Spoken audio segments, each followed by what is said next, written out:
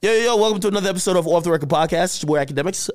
Listen, this is the 2021 yearly wrap-up episode, and before we can get into 2022, god damn it, if ain't nobody else gonna do it, Academics gotta do it, okay? All the podcasters seem like they beefing, so it looked like it used to be a thing where people link up and all the podcast hosts, they try to, discuss what was popping in the last year and discuss the new year, but everybody looked like they're beefing or got some type of issue, so Academics is saying I'm gonna do it my goddamn self, all right? Now, first and foremost, if you guys were tuned into music in 2021, it was a very interesting year. Started off hella slow and actually hella uneventful, picked up, but the drama and shit like that pretty much, it became even bigger than the music, if you ask me. Now, I'm going to break all this down. But first and foremost, for everybody who's been watching this year, Off the Record, I want to thank you guys for supporting us. You guys have made us the #1 music podcast on Spotify. Spotify loves y'all. I love you guys.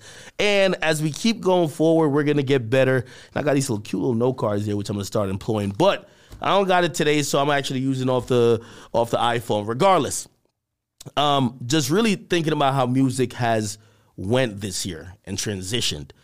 We have to think about and talk about a few things. First of all, this was the year, if you ask me, was going to be a make or break year for artists who were relevant and popping in 2020 or 2018 because a lot of artists decided to not drop till 3 years. Now, I've been saying this a long time.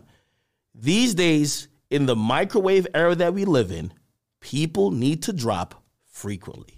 You can't wait 2 to 3 years unless you are a substance and content artist.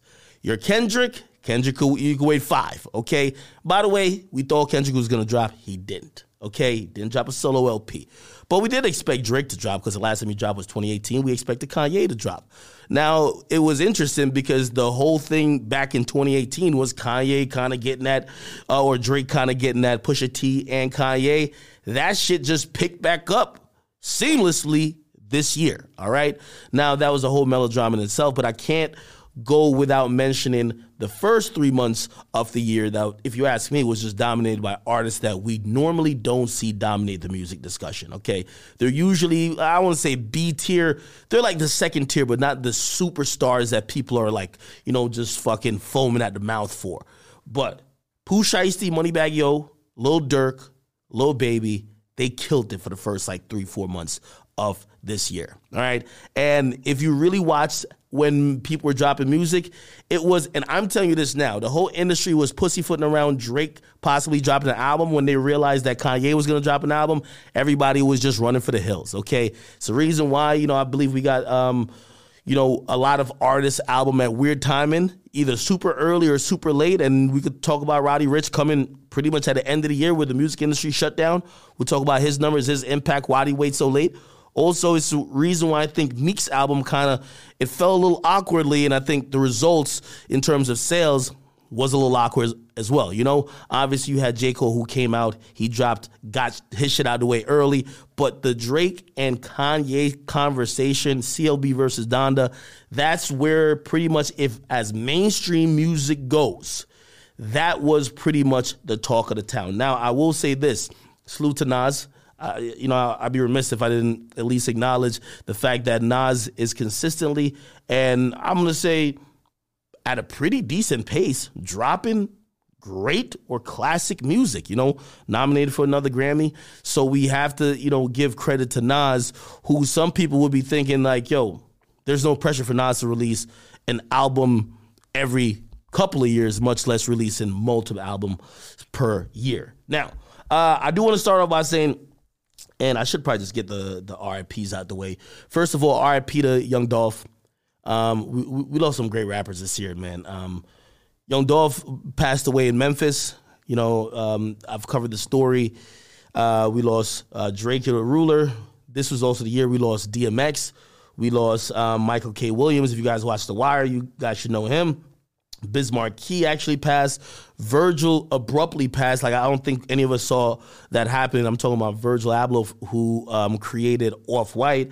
And, we also lost a lot of other people as well, whether it was, E-Day, Black Rob, Wiz the Wiz, Lil Loaded, and a lot of other people who we lost in this year. So I definitely want to send, condolences, and as a community and a rap family, when we lose a rapper like the people who I've mentioned, or someone who has been influential in the hip hop community, we're robbed from, more of their contributions that they could have given if they were still here. And obviously their friends and family have much more personal losses in terms of, dealing with, their death. Regardless,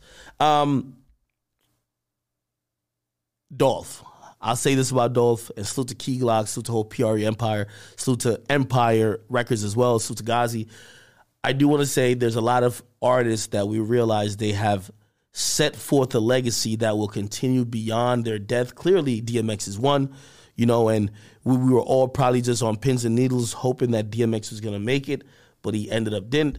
And even with Young Dolph, but, both of those brothers, they have, while they were here on Earth, they definitely put forth a legacy that people are going to remember from a long time to come. I'll say this. The next thing I have to address, which is not the best, is a bunch of rappers who actually went to jail. This year was probably the year I saw filled with the most amount of arrest, legal cases, federal indictments, RICO cases that pretty much is taking rappers out of their element. And also, I'm going to parallel it with this point that I was actually having a conversation with a rapper about. After last year, someone told me, and they're a rapper, and they said, listen, Ak, I'm going to be honest with you. We are now in the era, because this music shit is cyclical. It's not only one thing. It goes from here to there and here to there. There's times where, gangster rap or whatever wasn't that popular. And when I mean, let me explain that that statement. People were accepting of the guys who were swag rapping, who basically wasn't living that life, making gangster rap, right? For example, when YB and Namir, not saying he's not a gangster, a thug, or not a naughty gangster crip, or whatever he says he is, but a lot of people were pretty much into the swag gangsterism at one point. Like, for example, if Smoke Purp was, rapping about, he got the chopsticks or he's going to kill you, this and third, sounded good, but there wasn't much believability there, right? In the last 2 years, and this is what that particular rapper told me, they said, listen, the rappers who has been winning is the real street rappers. The rappers who people look at and they think and they say, these motherfuckers actually live the shit. We believe them. We actually believe that they about what they're talking about, okay? And we talking about everybody from the likes of, whether it's a Nardo Wick, whether it's a Young Boy, whether it's, a lot of these rappers like a Fulio, a Young and Ace, whether, people are looking at what's going on with, Brooklyn or Bronx drill or drill just anywhere else. People seem to be more accepting of music talking about violence from the people who they really feel are violent, okay? It's a shift recently because there was a time, or a couple of years ago, anybody could just say anything, right? And it didn't matter if that person was actually living it. There was pretty much no repercussions on a music level. But now, these days, if you look at the people who are getting locked up, unfortunately, look like they were actually living their raps. Pooh Shiesty, Young Boy, YFN Lucci, right? Casanova. Like, all these artists, they're getting locked up, and pretty much what it should tell you is that these niggas just wasn't lying, okay? Which maybe we got to get back to the other end of the spectrum of music where people were just saying gangster shit for entertainment purposes, and that was just not the truth. Regardless, anyway, a lot of those rappers just named definitely went to jail. And one notable example, and this is why you're going to see where I rank him when it comes to making my list for, who's the top artist of the year and where they rank.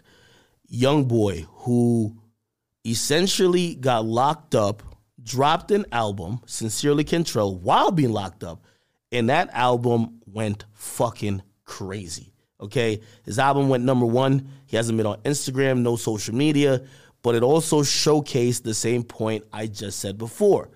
Rap fans and the organic support of rap music these days seem to come from people who believe and who seem to look towards these rappers as not only rappers, but some type of, super gangsters or whatever the case is, because the support for Young Boy is just ridiculous. Now, does he make great music? Absolutely. If you listen to that project, and you'll see where I rank it as well, there's a lot of great songs on it. There's even a song he recorded in jail, but he went to jail, got caught in a very interesting situation.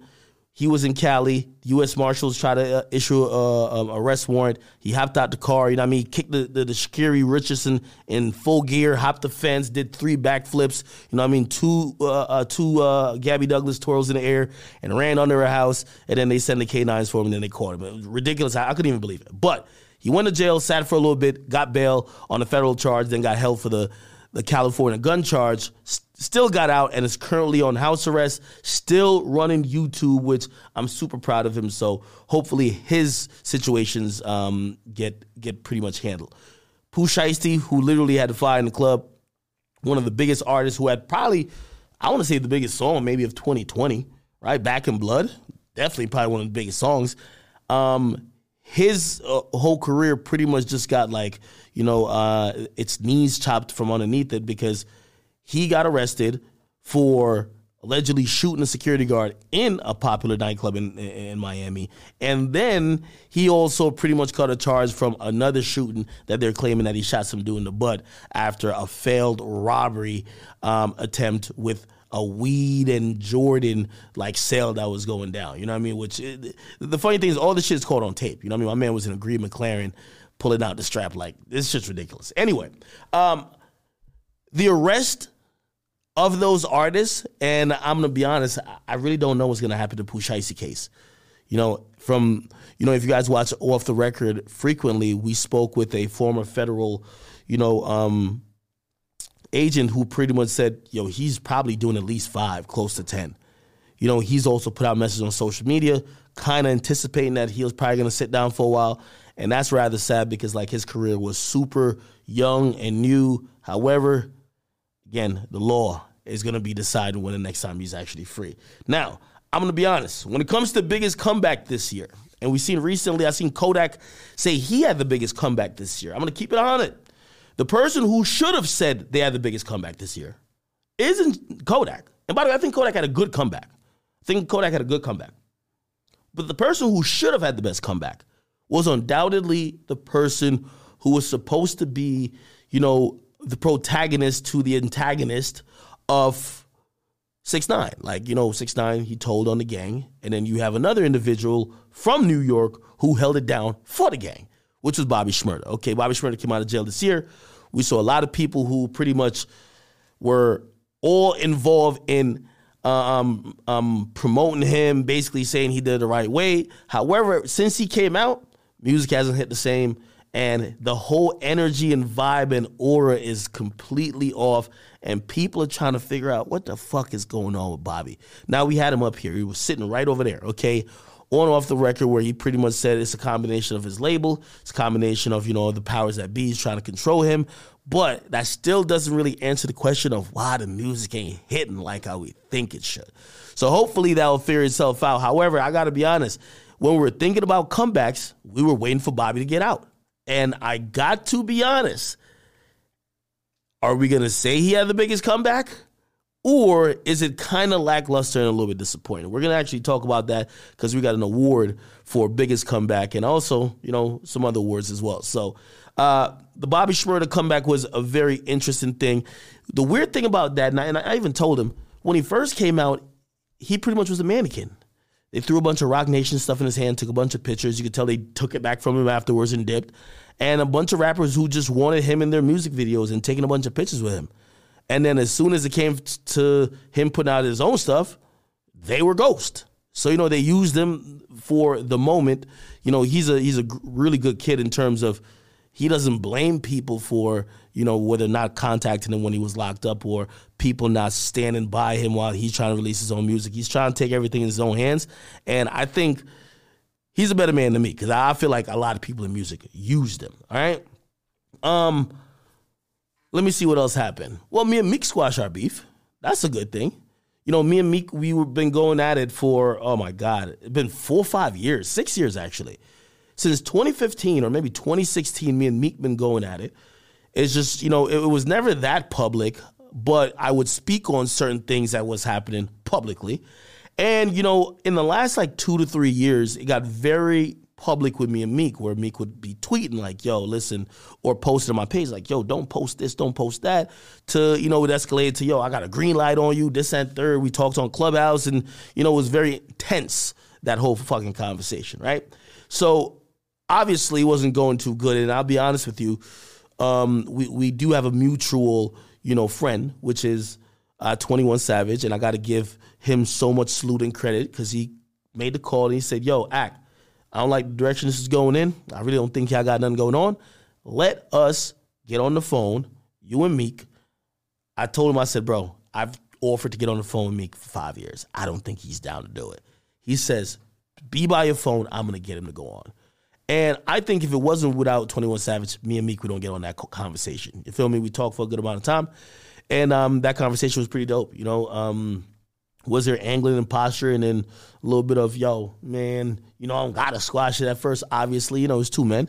But at the end of it, did we both just kind of come in agreement like, yo, listen, there's no point in us going to war with each other, or there's no point with us constantly going back and forth with each other, because it doesn't really help us. And what does that mean? Yeah, it makes it a little bit uncomfortable when I got to travel and go to places. And if Meek's going to be for example, we're just in Miami together, right? He's in Miami, I'm in Miami. I might go to a club, he might be there. You don't make it a situation where something has to happen. We're not trying to hope that, issues between two men get violent. We're hoping that we could solve these things before, right? And obviously on his side too, he dropped an album. And when he dropped his album, pretty much I think he felt that, Act was using his platform to kind of already put the narrative out there that the album wasn't a success sales-wise. For me, hey, I always try to, my mode of attack is trying to use the facts. So, Meek Mill sold 250,000 first week with his album in 2018. And this particular album sold, I believe, 93 or 95. Okay, I could be wrong, but it was definitely in the 90s. And because of that, for him, I think it was a little bit disappointing and low. But I used that, obviously, to make the point that I feel like Meek Mill wasn't Meek Mill of 2018 anymore. Times were changing, And again, was it petty? Clearly, and that's why we talked about it, and that's why we put it behind us, So salute to Meek. Hopefully, at some point, we'll have that face-to-face sit-down. We didn't meet yet. That face-to-face sit-down off camera, then maybe one day it'll be on camera, and then you guys can see how that goes down, right? So that was I think that was one of the shocking moments, because, as I said, there's a repositioning in hip-hop happening, right? I actually thought that Roddy Ricch was going to sell 200,000. And then I knew Meek wasn't going to sell another 200,000, but I thought he was pretty much getting bunny hopped by some of the dudes who I think the current generation was being able to identify with a little bit more, whether it was a Lil Baby. Keep in mind, when Meek dropped in 2018 championships, Lil Baby dropped a project then too, and Meek did 250. Lil Baby probably did 100. You get me? So Meek was just marginally a bigger artist than Lil Baby. Obviously, 3 years later, in 2019, I believe, in 2019, we get Baby, who was heating up, went crazy. He dropped a project. He did 250. No, not 250. He did 197. And I thought that Meek lost a little bit of, he lost, not lost his step, but lost a little bit of momentum. So he wasn't going to do that again, okay? Especially if he didn't have a Drake feature or something like that. So what happened? He dropped his project. It did 95. Clearly, it was a bunny hop in terms of where Baby was at in 2020 compared to where Baby and Meek were at in 2018. So I thought the same was going to happen with Roddy, but if anything, it proved to me, and we could talk about the Roddy Ricch album now. Roddy Ricch dropped his album recently in the last month or so, Live Life Fast, and the cover was even it's a play off a dedication to Nipsey Hussle. However, I got to be honest, man, it shocked me. I had no fucking idea that Roddy Ricch would not do at least over 100,000. His last album did over 100,000. You know, of course, he had some great songs that was fueling that album, including The Box. He also had a bunch of other guest features that went crazy. But we got to be honest, like, I think Roddy Ricch kind of missed the ball and missed the opportunity to really take that shit and run with it. If we compare it to Lil Baby, and this is why I keep always saying, you know, only artists with, you know, a lot of substance and it's all about content. And that might seem like it's a diss, but it's not a diss. When I mean substance and content, is there a message behind what you're saying that people are buying into, or are people just liking the songs because they're catchy? The Box, I think people like, is catchy. TikTok, viral. Rockstar, they liked. TikTok, viral. He makes some other great music. People do like his story of being the underdog, but at a certain point, that's not what's going to make them wait 3 years. The average fan not waiting 3 years for nobody these days. They want to be fed often, okay? They want new music. They want constantly reassurance that that person who's their favorite artist is giving them and spoon-feeding them with content consistently. We've seen to the point, look at YoungBoy. YoungBoy, to my knowledge, dropped probably 4 projects this year, right? Sincerely Kentrell, he dropped the the NBA compilation tape, right? Also the joint tape with Birdman, and also the joint tape with Rich the Kid, right? That dropped this year, right? Or was that last year? Because I know Rich the Kid drops a joint tape with Lil Wayne this year. But regardless, even that's about like 4. Could be around 5. See, at least 4 projects. In the last calendar year, we've gotten from NBA YoungBoy. He's feeding his audience very often. And now some might be like, well, you know, not everyone has to do that. Well, I only think only a few can afford to not do that. You know, one of the dopest thing about YoungBoy is that he treats his audience and he treats what he got going on like a vlogger, you know? Like, he constantly refreshes his audience with new material and new content, and he works fast and efficient to make sure he could do it. Music used to be a process where you shoot a video, you get that video back a couple weeks later. I've seen YoungBoy literally FaceTime me while he was doing the video, and I look up the next day, and the clothes he was wearing the day before doing that video, he's wearing in the video being out. So that type of turnaround time is not usually, you don't usually see the music. So I think that's one of the reasons he wins. He's been dominating YouTube. And I think Roddy Ricch should have probably took a little bit of note because of that. I think a lot of artists believe that because of the pandemic, music froze time, and that since people weren't going outside, people weren't demanding new shit.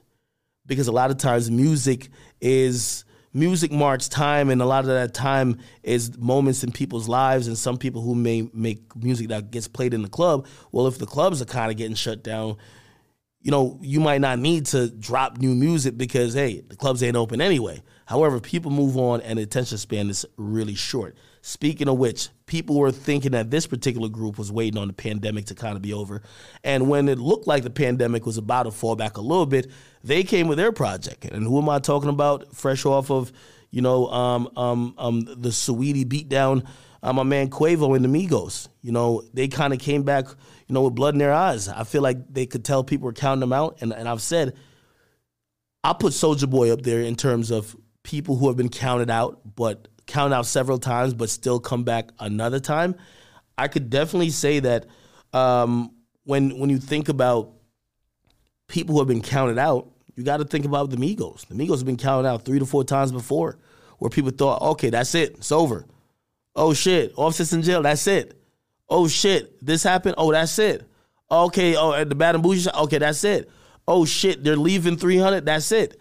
And each and every time we've seen them come back with, you know, new styles, new lingo, new inspiration. And that's the reason why I think they kind of embrace that whole thing about culture, because the Migos have been trendsetters from day one. So again, every time they've been counted out, they came back. But this time, a lot of people are really saying, no, we really got them now. Stick a fork in them. They're not effective without the clubs being open. we think that people have just moved on to the likes of Lil Baby and other artists. The Migos are done, and I'm going to be honest, I think their album was pretty successful.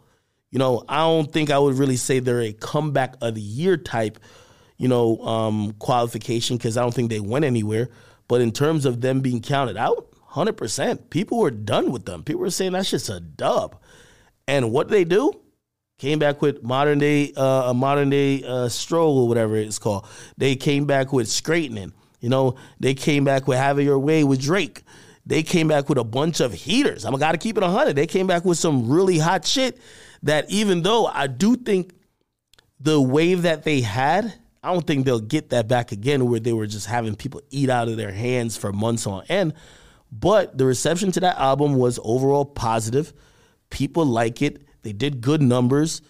And I just think it's a W. So, salute to the Migos. I feel like it was a well-deserved encore for the Culture series, and also for a legendary group, to be honest.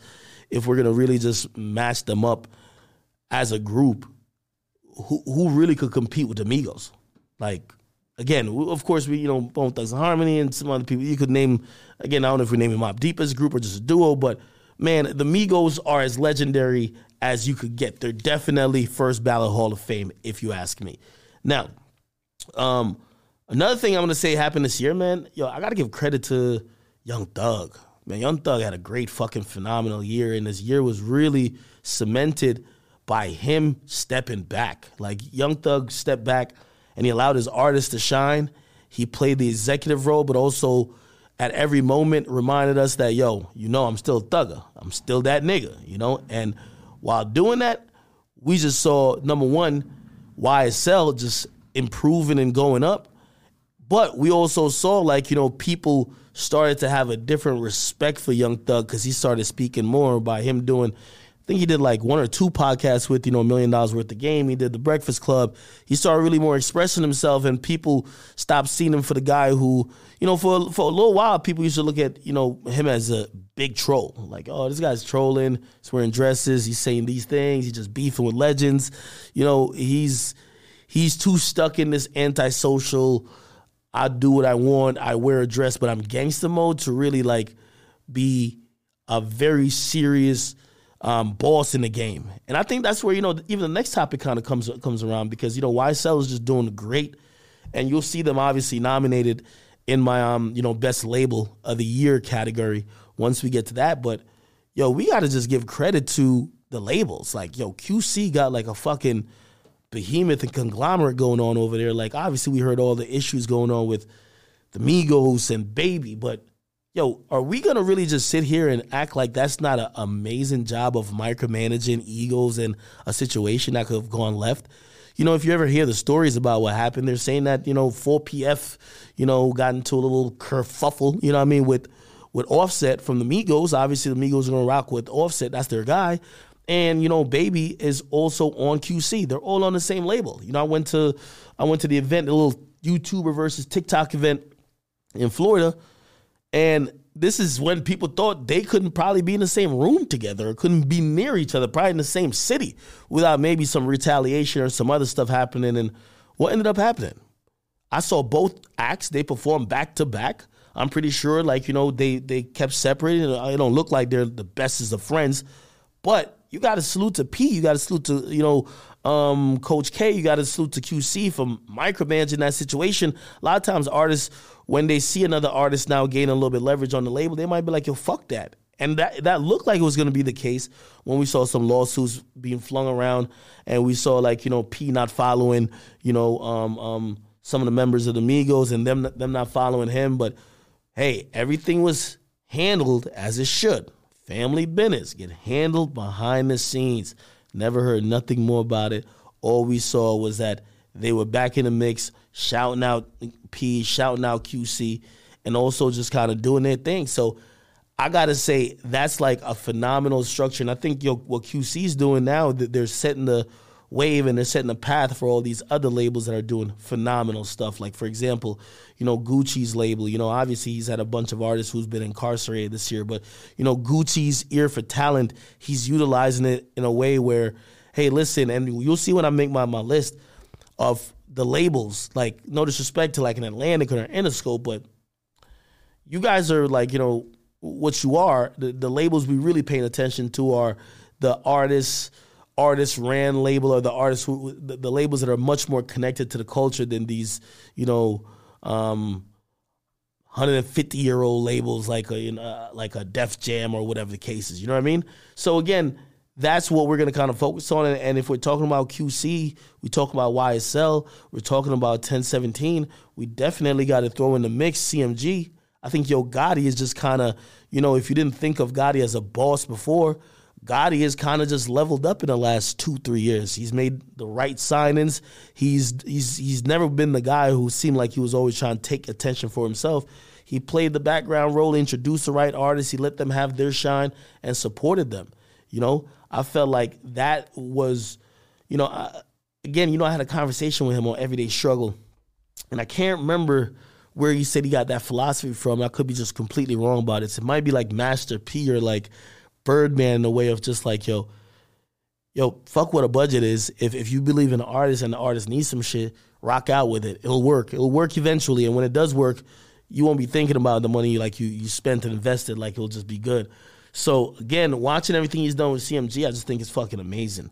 You know, I think he's done an amazing job with Moneybagg Yo, and I think what he was doing, actually, I'm thinking about another artist.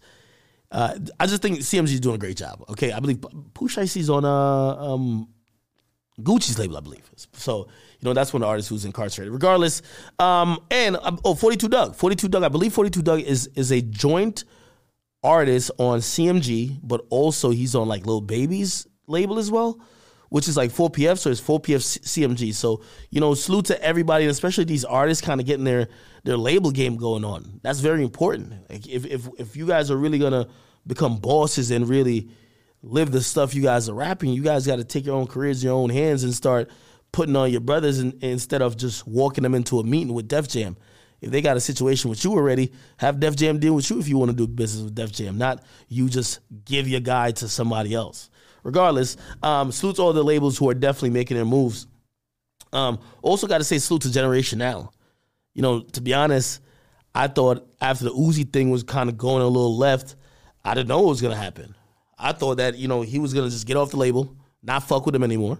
And this is before Jack Harlow popped off. I thought DJ Drama and Don Cannon was just going to, you know, go do some other shit. But they made a great pick to sign Jack Harlow super early. And they worked that project. They worked that artist. I remember them sending me songs like, yo, you should listen to this Jack Harlow shit. And I remember saying to them, like, man, if y'all don't stop, man, I'm like, yo, don't check out some shit to solve with Uzi. And it looked like there might have been something there, but regardless, I think Generation Now has done a great job of doing that, you know? What else happened this year? 300 Records, 300 Entertainment. That shit got sold to Warner. We're seeing a bunch of artists in very public, you know, label kind of fights. For example, Meg Thee Stallion, who was on 300 Records, but really also signed to 1501 with Carl Crawford. We see who I like to call, you know, the swiper, no swiping of the motherfucking industry, which is Roc Nation. They don't really, you ever see a nigga who don't want shit till you got shit? You know what I mean? So they're not going out there trying to find the talent. They only come around when you got the talent. And that's just what Roc Nation kind of has been doing. They're trying to give Meg Thee Stallion, wrangle her away from 1501. You know, Jay Prince is involved with that. And also, we look at what they're trying to do with Uzi and Epic Records just ain't going. Epic Records, that's a big boy in the game. They're not about to go for that, right? So we'll see what happens with that. But salute is definitely all of the indie labels who are now moving and actively trying to put on artists in the game, okay? We probably should even just get immediately to this Drake thing. I thought the Drake rollout this year was very interesting. And, you know, I've been giving a lot of people my opinion on why artists move a certain way during a certain time. And if we watched how the whole Drake and Kanye thing played out, I don't believe that Drake was trying to drop when Kanye was trying to drop. I think Kanye had, a hard on in terms of trying to drop the same day as Drake. And it kind of shows why Kanye, if we ever get into that versus conversation, I love Drake's music, but I don't know if it would perform up to par against a lot of Kanye classics. This is a reason I think Kanye also believes that. I think he was trying to position a lot of his music, which sometimes might not be the biggest hits, but might be more meaningful to certain audiences. And I keep telling people when we're talking about this versus shit, there's a lot of factors you got to think about. When you're talking about verses, okay, what type of verses we about to do? Is this a verses that's going to be the biggest hits or the most meaningful songs, right? And the turn of events in terms of, Kanye and Drake going at it, because Kanye pretty much posted Drake's home address online. And if you listen to and decipher through the music, Drake basically said, looked like they were about to squash it, right? And while they were about to squash it, it went left again. Now, I did hear a story, right? I heard that there was going to be a meeting set up with Drake and Kanye at some studio. And from what I heard, Kanye was there, but Drake never showed up or something to the effect. I don't know who didn't show up. Maybe Kanye didn't show up. But that was taken as disrespect. Like the mere fact you wouldn't come to the meeting to squash the issues when it was clear that it was going to be squashed, right? And that kind of started off with more disses. We heard Life of the Party with obviously Andre 3000 and Kanye going crazy at Drake. But Drake also dropped 7 a.m. in Bridal Path, which is obviously where he lives at. Like a lot of back and forth going on. The dust is settled. It's 2022. Who had the better album? CLB or Donda? You got to wait for my award show. I ain't gonna lie to you. It's very hard to say, man, because I still think that Drake's album has a lot of replay value, but there's certain songs on just Donda that are just fucking, like, you get to realize the mastery that Kanye has achieved in music, that it almost feels robbed. Like when you're comparing him to, and no disrespect to Drake, comparing him to a rapper. I feel like Kanye's creating musical masterpieces with certain records. Not all of them. Some of them are trash. I ain't gonna lie to you. So that's why, this isn't My Beautiful Dark Twisted Fantasy where pretty much everything is flawless. He's swinging for the hills a lot. And some of these songs, you kind of listen to them like, damn, how the fuck does someone in hip-hop even mentally get to creating this? Like, it's easy to just hop on a, not saying it's easy, but just hopping on a Take Heath beat and just kind of getting some rhymes off with a catchy hook, cool, but fucking coming up with like a listening experience that ties into some type of theme or just the instruments and samples and music and just everything built around the beat. It just seems a lot more, the use of the choir, like it. Sometimes it's kind of unfair what Kanye is doing musically, and it just kind of shows the levels between him and everybody else in music. I'm glad they took him out of just the rap category, because I believe what he's making, I don't even think it's gospel. I just think it's a different musical production. You know what I mean? Like, he's pretty much employing orchestras, 808 drums, choirs, symphonies, basically. He's doing some other stuff. Now, is the rapping the best? No. And for people like me, who, I'm going to judge you on, are you rapping the best on there? Yeah, that's definitely, it leaves a lot more to be desired. But is he doing some great fucking music? Yeah. Okay, so I'll give you the answer who in hindsight I thought had the better album. But I'm going to be honest with you, man. Like, how anticlimactic? Like, really, how anticlimactic was it that from all those tweets, from all those, back and forths, and we saw Kanye fucking just lifting weights in stadium, doing all that type of stuff, and, the clear disses at each other, whatever the case is.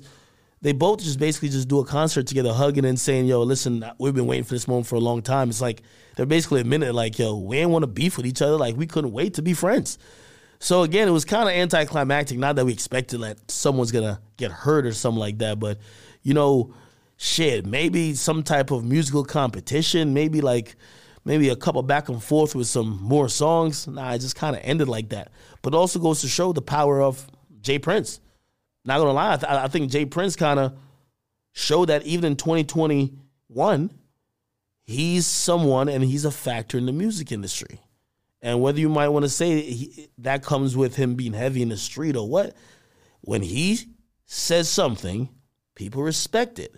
When he thinks an issue should die or he wants to bring two parties together, he's going to get that shit resolved despite their personal feelings. When I saw that picture of Kanye and Drake standing next to each other, they look like two kids that got brought into the principal office and just got reamed out, and they basically got to stand there and wait for their parents to come pick them up, but they just got an earful and they can't fight each other no more. So I don't know. I looked at, Jay Prince always has this boogeyman effect about him, but it's well deserved if that's the outcome of what he's doing. You get me? Let me see. My goddamn phone died. Jesus Christ. There's so much things that really happened this year that has to be talked about. But yeah, I'm going to be honest. The rollout for Donda was really good. Spectacular. The whole stadium thing, amazing. I got no issue with how that was done. I thought that was done on such a grand scale that I don't know if it's Kanye being a billionaire or his ideas is just so fucking huge at this point that when you compare it, let's compare his rollout to Drake. Drake put up a bunch of billboards. Yo, I got somebody from your city on the album. It was cool. It was clever.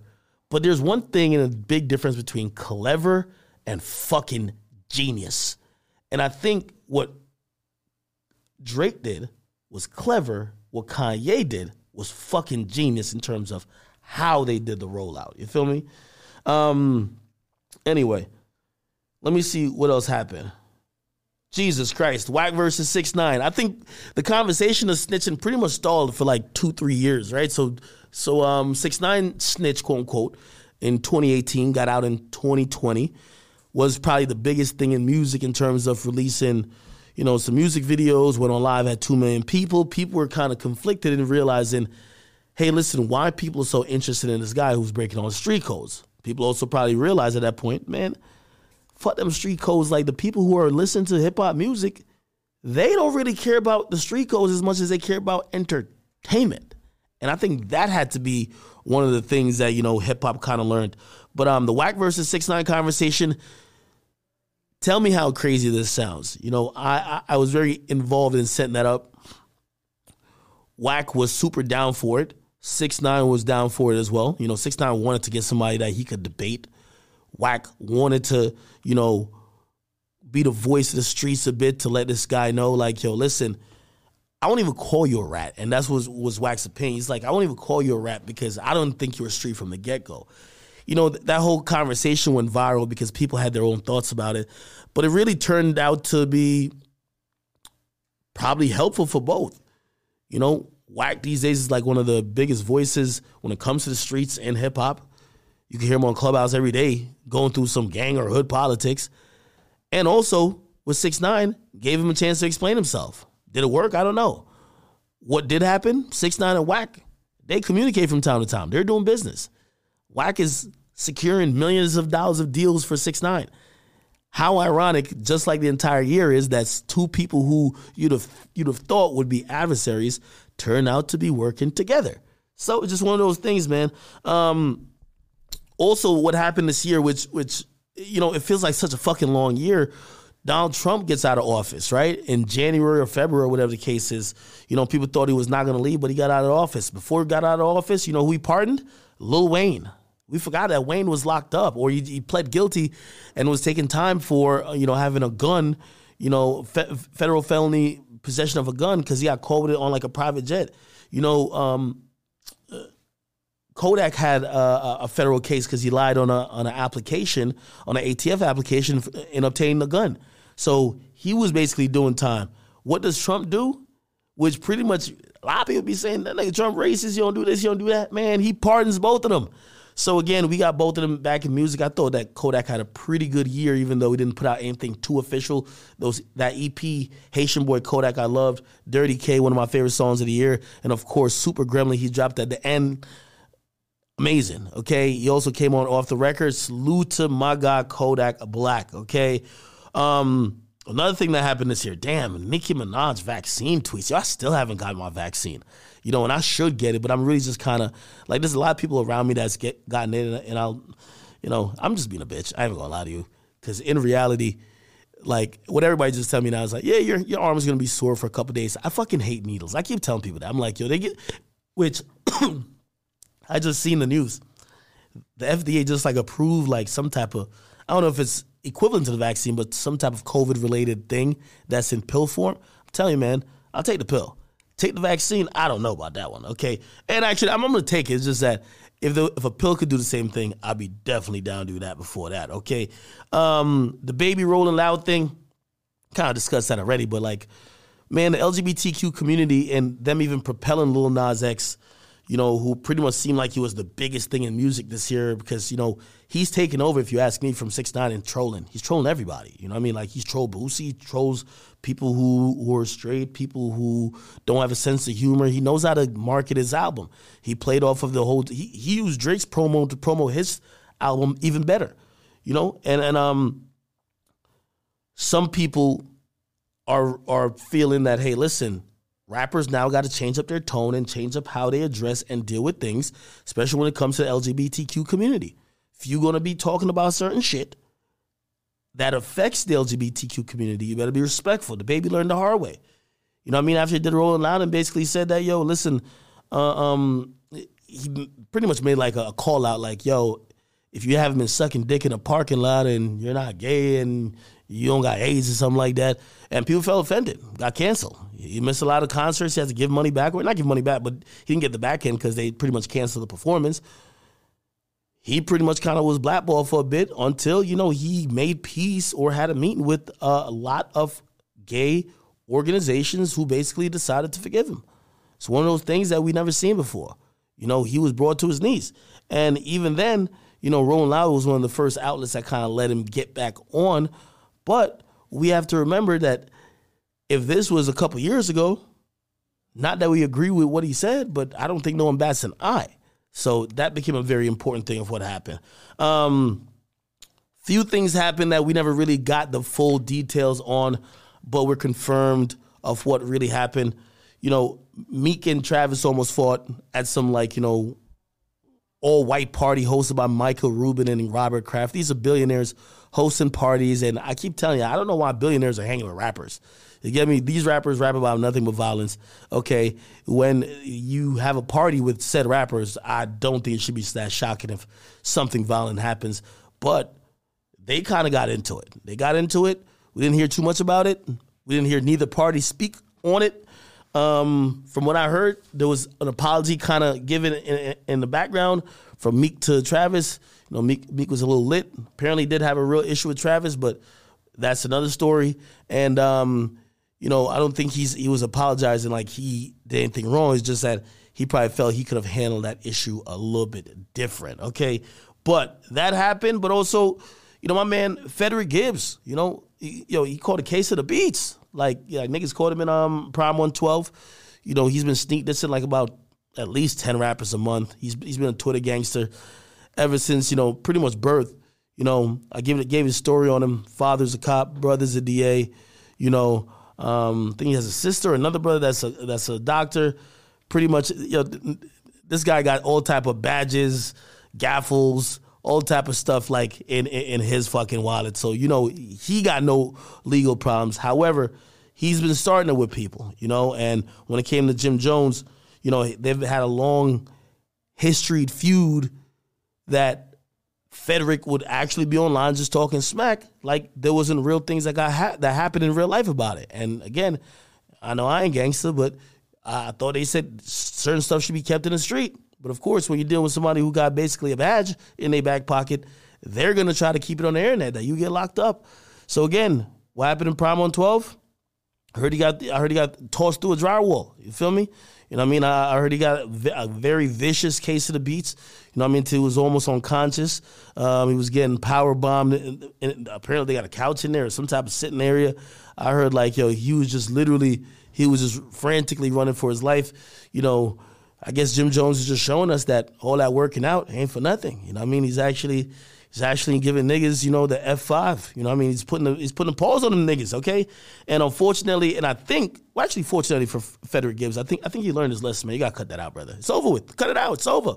You know what I mean? Like, when I mean it's over, like stop trolling when that's not what really helps you win in your career. You're a rapper who some people like your raps. Why are you trolling? It's not going to help you. It's just going to make you look worse when situations like this happen. Because I keep telling y'all, Frederick is like me, okay? We're both civilians, okay? I don't know, somehow he's fooled the rap game thinking he's a gangster. I've heard everything from that. Anyway, yeah, I did say the artists who got locked up. Chef G also got locked up. Fujiano, K-Flock, Glock 9, okay? Yeah, the Nicki vaccine tweets was a little bit crazy. Nicki swore she was never going to use Twitter again. She thought people was against her. She was supposed to meet with the White House. And I'm going to be honest with you, yo.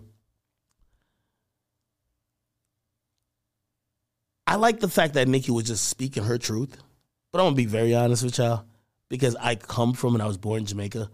When you talk to your relatives that live in a third world country, first of all, I'm not disrespecting or I'm not saying anything about Nicki's like family. But I know my family from a third world country, Jamaica, and I was born there.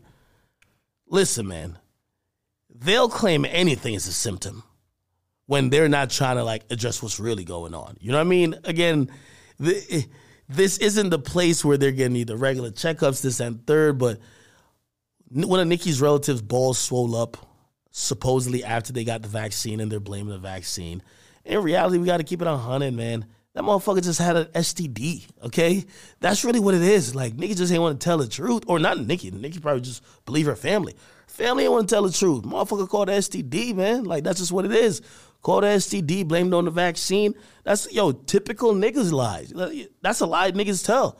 You feel me? Like, somebody asks you, why is that? Instead of telling the fucking truth, you just lump it with some other shit. That's how it goes. But, she later kind of fell back on it. She never really kind of, went back on her word, but she also said she was going to get vaccinated, which I don't think she is yet. She even said she missed the Met Gala because she was not vaccinated, okay? 2021 also was the year in the rise of Justin LaBoy, okay? Justin LaBoy, man,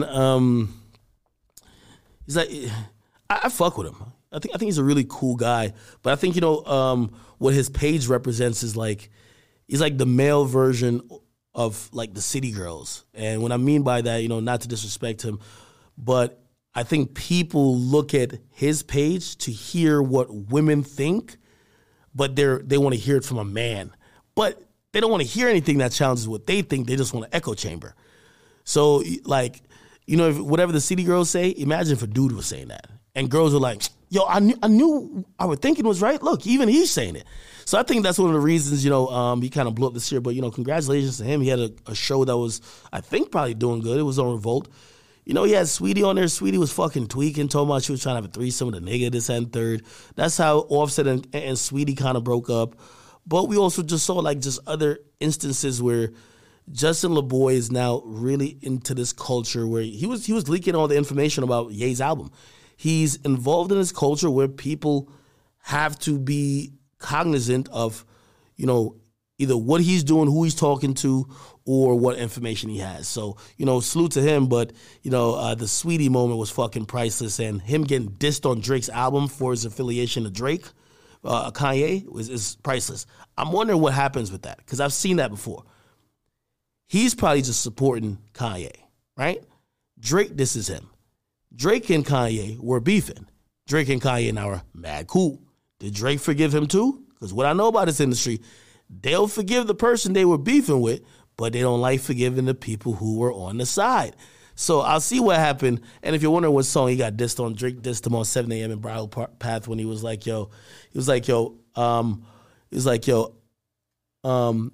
fuck respect, something like that. It was like, fuck respectfully, I just want my respect or something like that, right?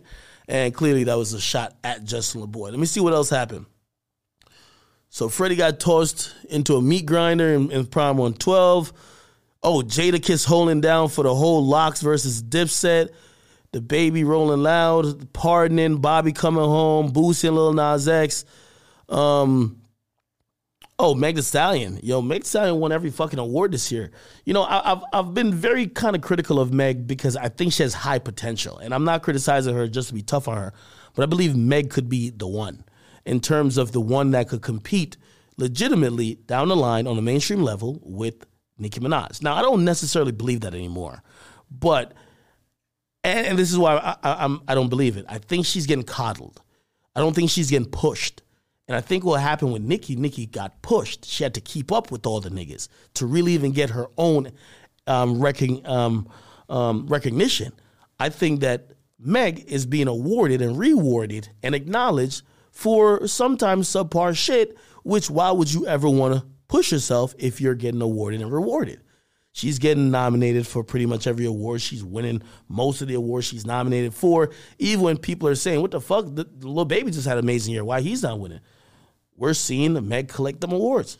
So again, I don't think she's getting pushed. Do I think that she has zero chance of kind of raising her standard of her art? I think she could do it, but why would you do it if you're getting a reward? If you basically did your homework 5 minutes before class started and you got an A+, why the fuck would you ever do it 2 nights before?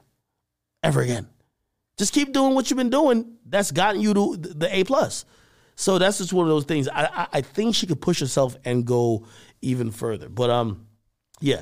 And I won't even touch the whole Megan Tory thing because pretty much that thing happened, I think, like 2019. Yeah, I think that happened on, not 2019, 2020 it happened. 2021 was, they're kind of in and out of court. We heard finally that Tory might have told her, dance, chick, dance. But also, we heard there was no actual bullet wound. They can't find the bullet fragments. We'll find out what really happened in 2022. So I won't even pretty much end up speculating. What else happened? Kodak and Jackboy. People started falling out. Kodak and Jackboy fell out. Man, we thought they were like really a duo. I thought they were cousins. To watch them fall out was a little bit strange. Actually, it might have been a sacrifice. I know people love that word to say blah, blah. But I think when Kodak kind of came out of jail and he was piecing stuff up with YoungBoy, hey, you know what I mean? Somebody got to get the blunt to the blame. And shit, I think when Kodak was saying, nigga, I didn't know what really was going on. Jackboy was telling me all this shit. He wanted, issues with them guys. I ain't got no problem with YoungBoy, which was also super interesting. What else ended up happening? Oh, man, the deterioration of Will Smith, man. Will Smith caught a bad fucking... this year, man, again, the whole August Alsina shit was just sad, right? So August Alsina was piping out Jada. It sounds harsh, but really, that's what they said. Don't blame me. They pretty much did an interview about it. So he was her side dude, piping her down here or there. And obviously, it's all about optics, so I'm pretty sure Will had a situation like that, but whoever that person was for Will wasn't doing interviews and probably wasn't famous, right? So we never heard about that. People looked at Will a little bit weird. We started hearing about this Red Table Talk stuff where Jada comes out every week, either just kind of gushing over Tupac or some other dude who she might have loved or liked in the past, and then she comes out pretty much doubting his whole manhood a lot of times, And even Will co-signs and be like, oh yeah, I always realized I could never love her the way how she needed to be loved. Like, what the fuck? Who the hell says some shit like that? From them admitting that whole open relationship, open marriage type of thing, which probably works for them, but some things, not because it works for you, means you should go around promoting it. Sometimes you gotta let people find their own way to happiness. And I think it just kind of damages legacy. When I look at Will, I just kind of looked at someone who was probably living in a facade in what we saw in the movies from Bad Boys. We were thinking about, that's Mike Lowrey. Man, he was more, in real life, he's more like Martin Lawrence's character, okay? That's just really what it is. We're thinking about, that's the Fresh Prince. He might have been a little bit more like Carlton. That's just the honest truth about the whole thing. So, we're kind of, still kind of in shock about this whole Will Smith thing. But, I think for him, maybe it's like him finding his own peace because he continues to say it. He doesn't come out and be like, oh, man, I wish I didn't say that. He continues to kind of live his truth by telling what's going on. So I just think that's kind of interesting as well. What else happened? What happened? Oh, shit. Lil Durk getting engaged to India. That also happened. But a couple months before that, man, Durk and India was up in the crib busting guns at the ops like it was Mr. and Mrs. Smith. Like, that story was fucking crazy. I found out that story from somebody who lived, and TMZ claims, they always claim they break every story, which they didn't, And by the way, the TMZ guy who even got that, I spoke to that guy because they had no idea it went down. Basically, somebody in Durk's like really posh neighborhood in I don't want to say where he lives, in Georgia, they said, there was a shooting at Durk's crib. They didn't know what exactly happened, but they did have like an email from like the housing authority. I guess it's like a gated community. So it told everyone like, there was a shooting that went down. Hey, listen, in the future, you guys should call the police if you hear shootings happening or anything, disturbances happening. And when the details came out, the police did respond to a shooting, and the details of their investigation or what was told to them was that somebody tried to break in, which I don't know how you try to break in when you had to get through the gates in the first place. Somebody tried to break in. Durk and his girl started shooting at them and they ran. Honestly, I just thought India was just a dope-ass chick. I think she's been holding him down for such a long time. And I think for Durk, man, it's responsible to marry her. I'm not the biggest proponent of marriage, but Durk had to do that. And not saying he didn't want to, but it would be wrong if he didn't do that. Like, this is a girl who I think her life is in danger by being with Durk. We've seen a lot of people around Durk pass away, get shot, get murdered. This is someone who pretty much had an attempt on her life while she's trying to be in a relationship with Durk. What did she do? Not run. She tried to hold it down and defend Durk as well. Come on, like she's clearly down to pay the ultimate sacrifice of being with you. Was you scared to get out on one knee and actually promise that you're gonna, hold it down with her till death do y'all part? I think Durk did the right thing, and I think, I see a lot of people who are like, oh shit, they want that Durk in India now. First of all, y'all all don't want to be shot at. Second of all, y'all all don't want to be the stepmom to 8 kids because Durk got 8 kids, and also, you just don't want to be in a situation where like you're, and also, well, on a good side for them, y'all ain't do what she did to even earn that spot. Like, some of y'all, all y'all good at is just, like not cheating is not enough. Like, you got to do that Durk in India shit to really be Durk in India. Anyway, what else happened? Oh my God. The Astroworld tragedy. The Astroworld tragedy. We're still trying to figure out who's to be blamed, but we have to just take into account that some of these concerts are going too far anyway. Man, at Rolling Loud now, the entire thing is raging. Like, people don't listen to music anymore. It's all about mosh pits. It's all about pushing each other, jumping off of stuff, really trying to push the experience of being at a concert to the extreme. And if you think about all of that, you got to think that at some point someone was going to die. And did anyone want someone to die? No. Did Travis want somebody to die? No. Did Live Nation or concert goers or did the police or the paramedics there want someone to die? No. But it's always the thing that forces people to change.